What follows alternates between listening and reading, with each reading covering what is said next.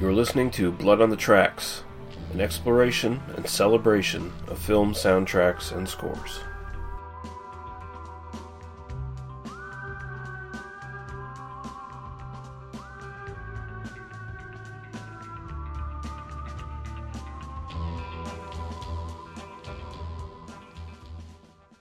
Welcome back to Blood on the Tracks, an exploration and celebration of movie soundtracks and scores. I'm your host, Lee Russell. This is episode 31, and this is the second part in what is just going to be a two-part look at the soundtracks and scores from movies that were, at least in part, inspired by Alien or Aliens, or just ripped them off altogether, which there are so many. I actually was convinced that I was going to be able to do maybe 3 or 4 parts here, but as I started doing more and more research, it's just a lot of these movies actually aren't all that good.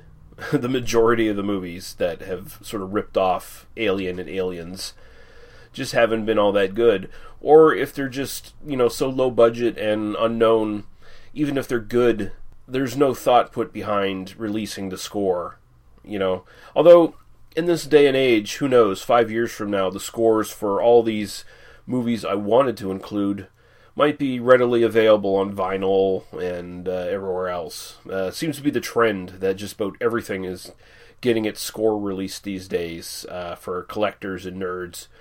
Maybe it's kind of replacing the VHS tape collecting trend that was so big for a while. Maybe this is kind of the new thing, who knows. But yeah, we got a list here. It's not a large list. I did manage to find 12 tracks here, but some of them are a little bit shorter. And, I could have made this list bigger. I could have gone a little deeper and extended the running time of the actual music you're going to hear on this episode. But that would just mean, I have to play half a soundtrack album from a certain film or something like that, and I don't really want to do that so much. But we're going to start off with a film from 1980, which is definitely influenced by Alien. It's basically Alien, the Kmart version, because it's so low budget, but it's kind of fun. This is The Killings at Outpost Zeta, directed, produced, I think written, and also scored by Robert Iminger. I'm probably pronouncing his name incorrectly. Iminger, something along those lines. Yeah, but he kind of did it all for this film, and he had a few composer credits and stuff in sort of similar low-budget sci-fi films. He was involved in, I think, composing the music for a film called Life Pod, which is a sci-fi remake of Lifeboat by Alfred Hitchcock, which is intriguing. I kind of want to check that out. But yeah, this is a suite of different pieces of music from that film, and this is from a YouTuber. I think the account is Fishman. I've actually pulled a lot of stuff from this guy's account, so I just wanted to give him a little credit because he goes into some of these obscure movies and pulls out music and cleans up the tracks a little bit as much as he can and releases them as suites. And yeah, this is a nice little 10-minute piece that we're going to go through first, and then we're going to come back on the other end of that and look into some more tracks.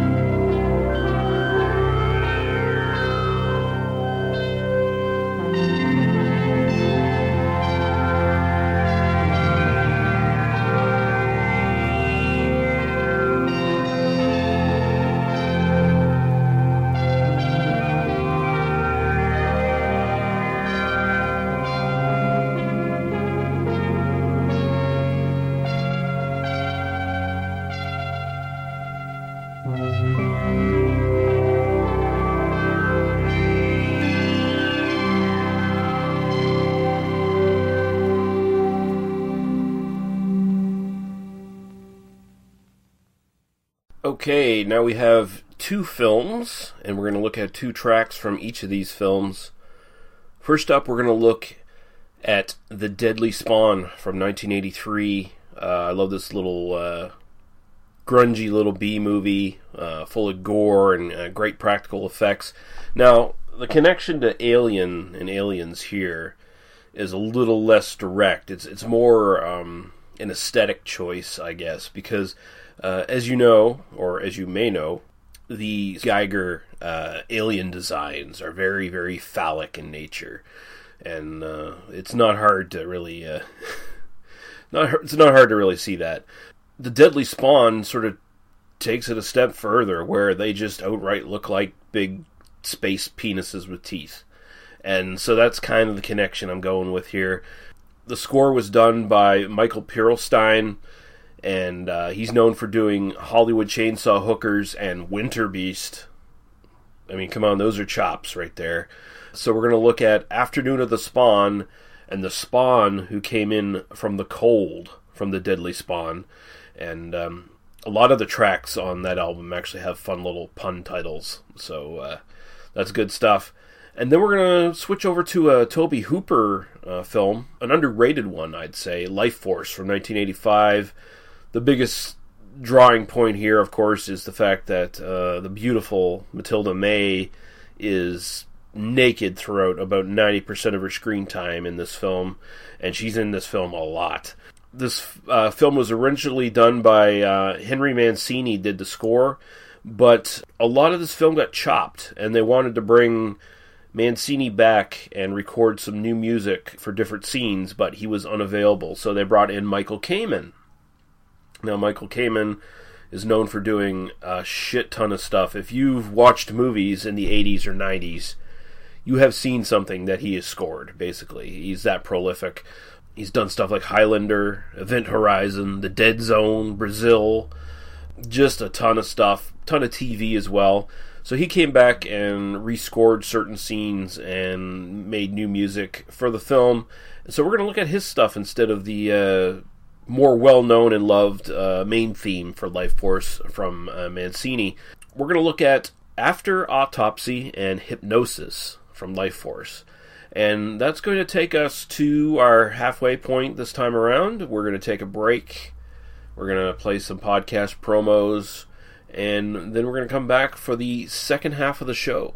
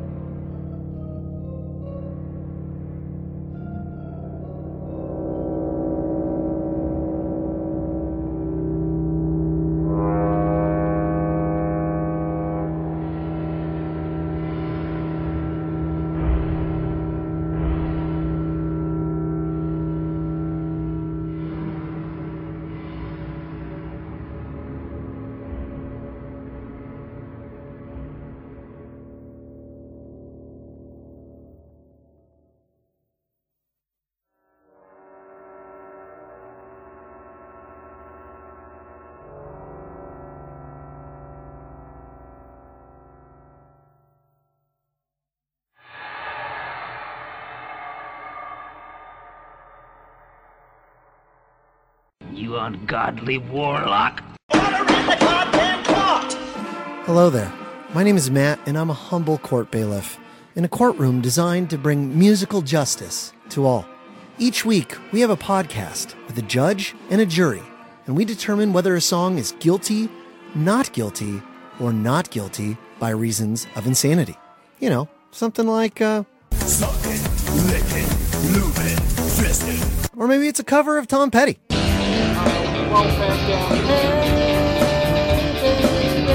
You can find us wherever you find podcasts, iTunes, Google Play, all that stuff. Just look for Songs on Trial, please. Okay, I love you. Make good choices.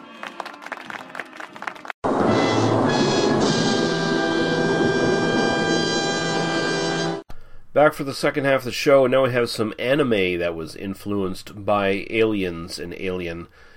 This is a film called Lily Cat, and that's spelt Lily and C.A.T. from 1987. This is weird. I didn't watch the whole thing. I sort of skimmed through it. It has a lot of characters. It has a lot of plot twists. It has a lot of unnecessary stuff, but it has a really cool, gooey alien monster that's wiping people out. It's got a robot cat for some reason. It's got a lot of stuff in it. It's got imposters doing double crosses. And I think it was done by the same people who did Robotech for sort of the American audiences. At least the people, I think, like the producers behind, like, sort of bringing Robotech to North American TV in the 80s. I think it was kind of the same people. It might be the same animators and stuff who did the actual Robotech as well in Japan. But we're going to look at Introduction in Cruel System from Lily Cat, and this is done by Akira Inoue, and he's not particularly prolific as a movie composer from what I can gather. I was looking at his sort of resume, and it looks like he's more just an actual musician who releases albums, and that seems to be more his main focus. I think he's done a little bit of video game music, he's done a little bit more film, but I think most of his stuff is actually just releasing his own work on albums and making his money that way. So there you go. We're going to move on, and it was originally intended to be the sequel to The Deadly Spawn. This is Metamorphosis, the Alien Factor from 1990. It was changed a little bit, but it is sort of got the aliens and alien influences in here big time. One thing it does sort of keep from The Deadly Spawn is they continue to make the monsters look even more like fucking penises. This time with foreskin and everything. They just go all out on making like this big monster that gets loose in a lab. Well, it doesn't get loose. The scientist gets bitten and changes into a monster. So actually it's got connections to the early Hammer film, the Quatermass Experiment, which I was thinking of including on this, but I already included it in a previous episode. I think it was the James Bernard Scores episode. So if you want to hear that, go back there. But yeah, this one has all those things. It's actually kind of fun. It's incredibly stupid. It's poorly acted. It is just a B movie through and through in that regard. But it's enjoyable. It's one of those so bad it's good kind of things. And the effects are great. The effects are actually amazing in this. There's a lot of stop motion in it. That is amazing. I highly recommend it, actually. It's a lot of fun. We're going to look at Baby You've Changed from Metamorphosis. And this is from John Gray and Peter M. Stoller. Stoller also does the vocals on this. And I don't know anything about these two guys. I haven't seen anything else they've done. I tried peeking around, but I didn't really get anything substantial. So it almost feels like this is a one-and-done kind of thing for them, almost, as far as films goes. And then after that, we're going to move to the end theme from Critters 4, which, of course, the inevitable horror franchise goes to outer space. Although, unlike a lot of these horror franchises, this one actually has the excuse of, it started in outer space and came to Earth. Now it's going back to outer space. It's going full circle. So at least they're not being as cheap. But in reality, they are, because the movie sucks. It's an Aliens ripoff.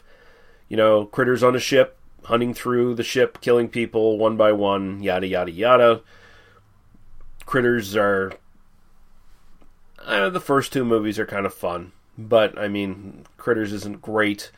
I never rated it all that highly. And this movie isn't good. But the music is done by one Peter Manning Robinson, who we've featured on this show before. I think it was either one of the End of the World themed shows or one of the Canadian horror themed shows. I'm thinking it was a Canadian horror themed show, because I feel like it was very recently that I talked about him before.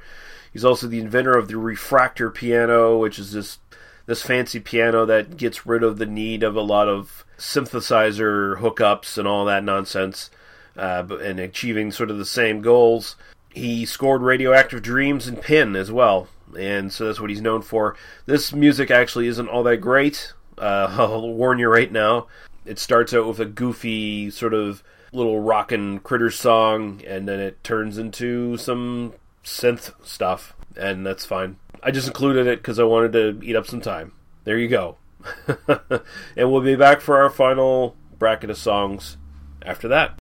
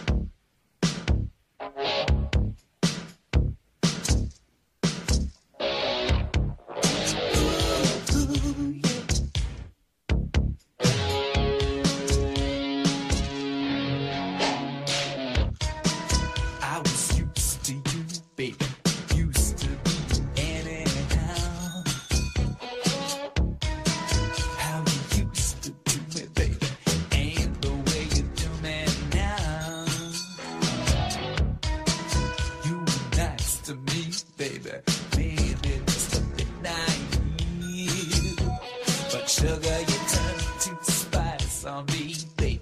What am I supposed to believe?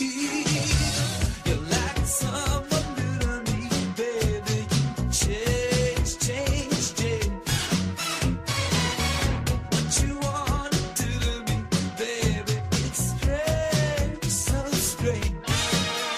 Oh, you don't seem like you and me, baby. You change.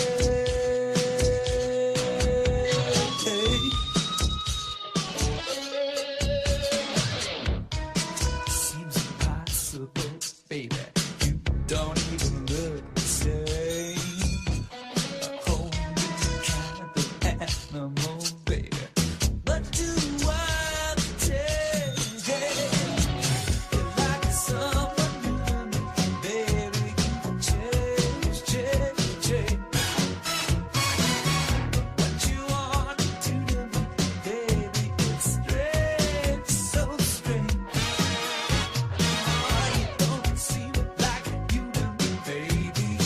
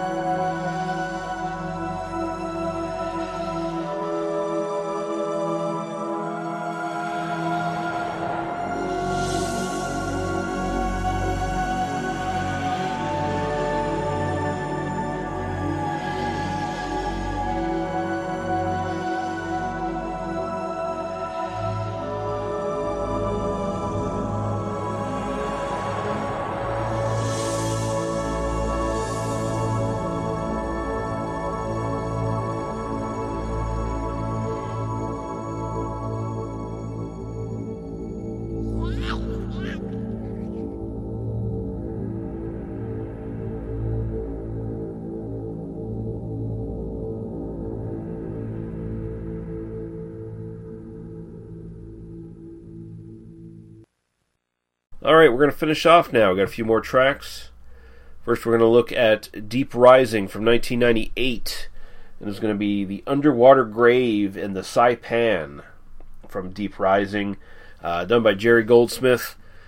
Deep Rising is just one of those fun action films from the 1990s. It's got, monsters taking out people in corridors. In this case, it's in a ship, I believe.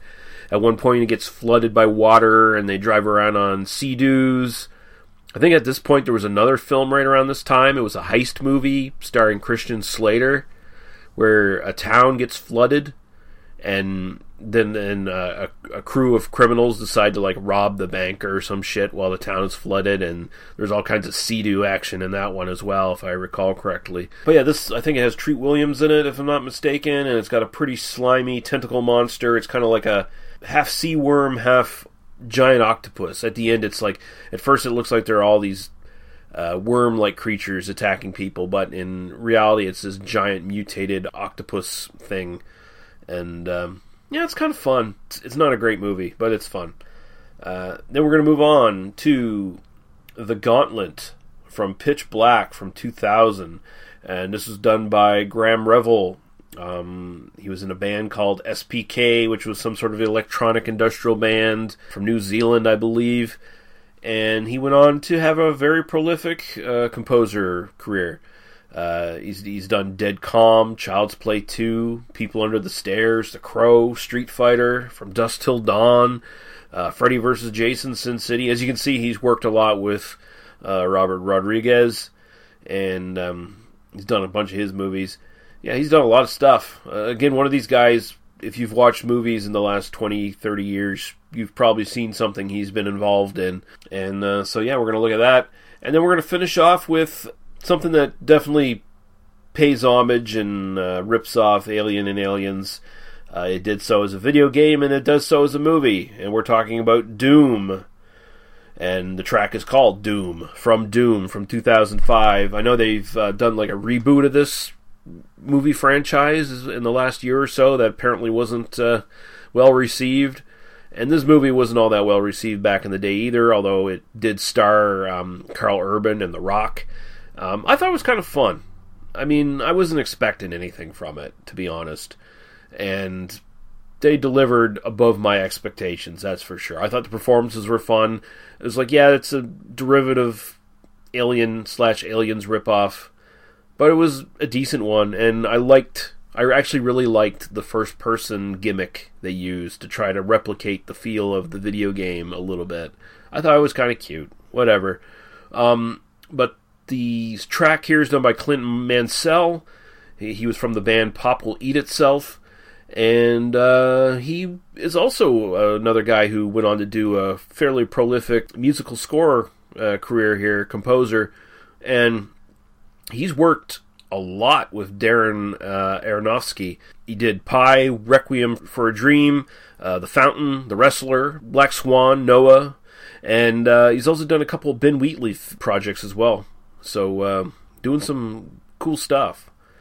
And yeah, that's going to end off this show, guys. Pretty sure that next episode, it might be a 2 or 3 episode series, but at the very least, next episode, I'm going to start looking into Lovecraft adaptations. We're going to go directly into Lovecraft adaptations, and maybe branch off to quote-unquote Lovecraftian films. I don't want to get too muddy in the waters there. I kind of want to stick to specifically Lovecraft adaptations that are saying they're Lovecraft adaptations, but we'll see. And until then, thanks for listening, guys, and we'll see you later. Bye-bye.